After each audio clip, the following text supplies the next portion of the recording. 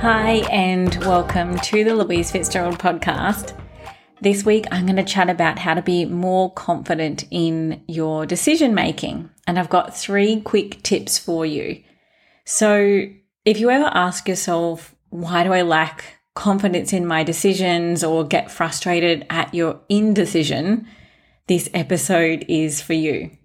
Because being more confident in your own decisions is absolutely game changing, because we make little decisions and we make big decisions every single day. So I want you to try these 3 quick tips and you're going to start making your decisions with way more confidence. So tip number 1 is break the pattern of outside opinion. So if you're indecisive, you might have built up the habit of actually calling friends or relatives and asking, what should I do? And there's actually no issue with talking things out, because in fact, this is one of the main ways I problem solve and figure out what I want to do and tackle the things I need to do. But the difference that I know in myself from how I used to do it and how I do it now is that I'm running those outside opinions through my own intuition. And I'm assessing, does this actually make sense to me? Because sometimes someone will say something externally and then my intuition is like, I don't think so. So this is where that outside opinion is totally okay for you to problem solve and come up with your own decisions. But the most important thing is that you're running it past your own intuition. So what's really helpful is noticing how much others are swaying you, making you second guess and change your mind. And this is probably the number 1 cause of indecisiveness. I would say that you do know what you want deep down, but then you're getting swayed from those external voices. So if you fall into this category, it's time to cut off that source for a little while. So when it comes to your next decision, and again, as I always say, practice with the little things, because then the big decisions become a lot easier, or the big things that you deal with become a lot easier. So next time there is a decision, journal about it and come to your own conclusion and avoid the temptation to ask someone else. So this is going to take some practice and it might feel uncomfortable at first. And as I said, start with something little, but then you're going to start to develop this sense of like, oh, I was able to do that. It was okay. The world didn't fall apart. Number 2, I love this one. You can always change your mind.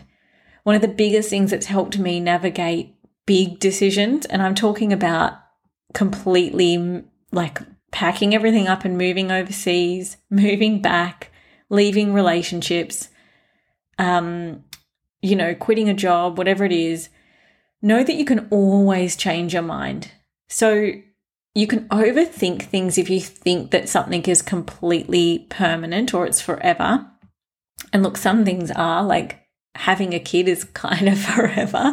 So there's certainly some things that you can't actually change your mind, but for most things, you can change your mind. So I knew when I was moving overseas or moving back to Australia, I could always move back.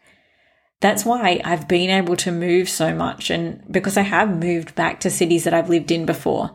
So remember at any point that you can turn that car around if things aren't working. This helps you stop that stalling in that decision making, and it helps things move forward. So when you take out the absolute in things, it just makes it a little bit easier. Number 3 is building trust. So trusting ourselves is big here. But what if in the past you've made a choice that you feel that you regret now? So it can be really hard to move forward again because you think, what's going to happen if I end up in that situation that I don't like again? So I want you to remember this, that whatever situation that was that you're fearing that you're going to be in again, remember that you got yourself out of it. So you're here, that you're so consciously able to view this past situation. It means you've got awareness now. Chances are that when you were in that situation before, it was kind of unconscious. You didn't have that awareness and you weren't stepped outside of yourself. Now you do. So you're always wiser than you were before. And the great thing about this feeling of regret is that it teaches you what you don't want. So trust that you'll see the signs and be able to navigate anything that arises. I've talked about this before, but I had this fear of dating again, worrying if I was going to end up in another toxic relationship. The great news was that I had that awareness and I had that outside of myself viewpoint. I could see that I had operated unconsciously in the past and had myself in those situations. I also knew that I got myself out of them. I also knew that I was really good at seeing red flags now because I had that experience in it. So trust yourself. Trust that you got yourself out of a situation in the past, and trust that you can make good decisions moving forward, and trust yourself that you can navigate anything that you move into that you don't like. So they're my 3 quick tips. And know that you can definitely move to a place where you don't lack this self-confidence to make decisions and choices. You're going to have this completely new relationship with yourself. And you're going to also have this trust that you can actually handle anything that life throws at you without feeling so overwhelmed. So they're my 3 quick tips.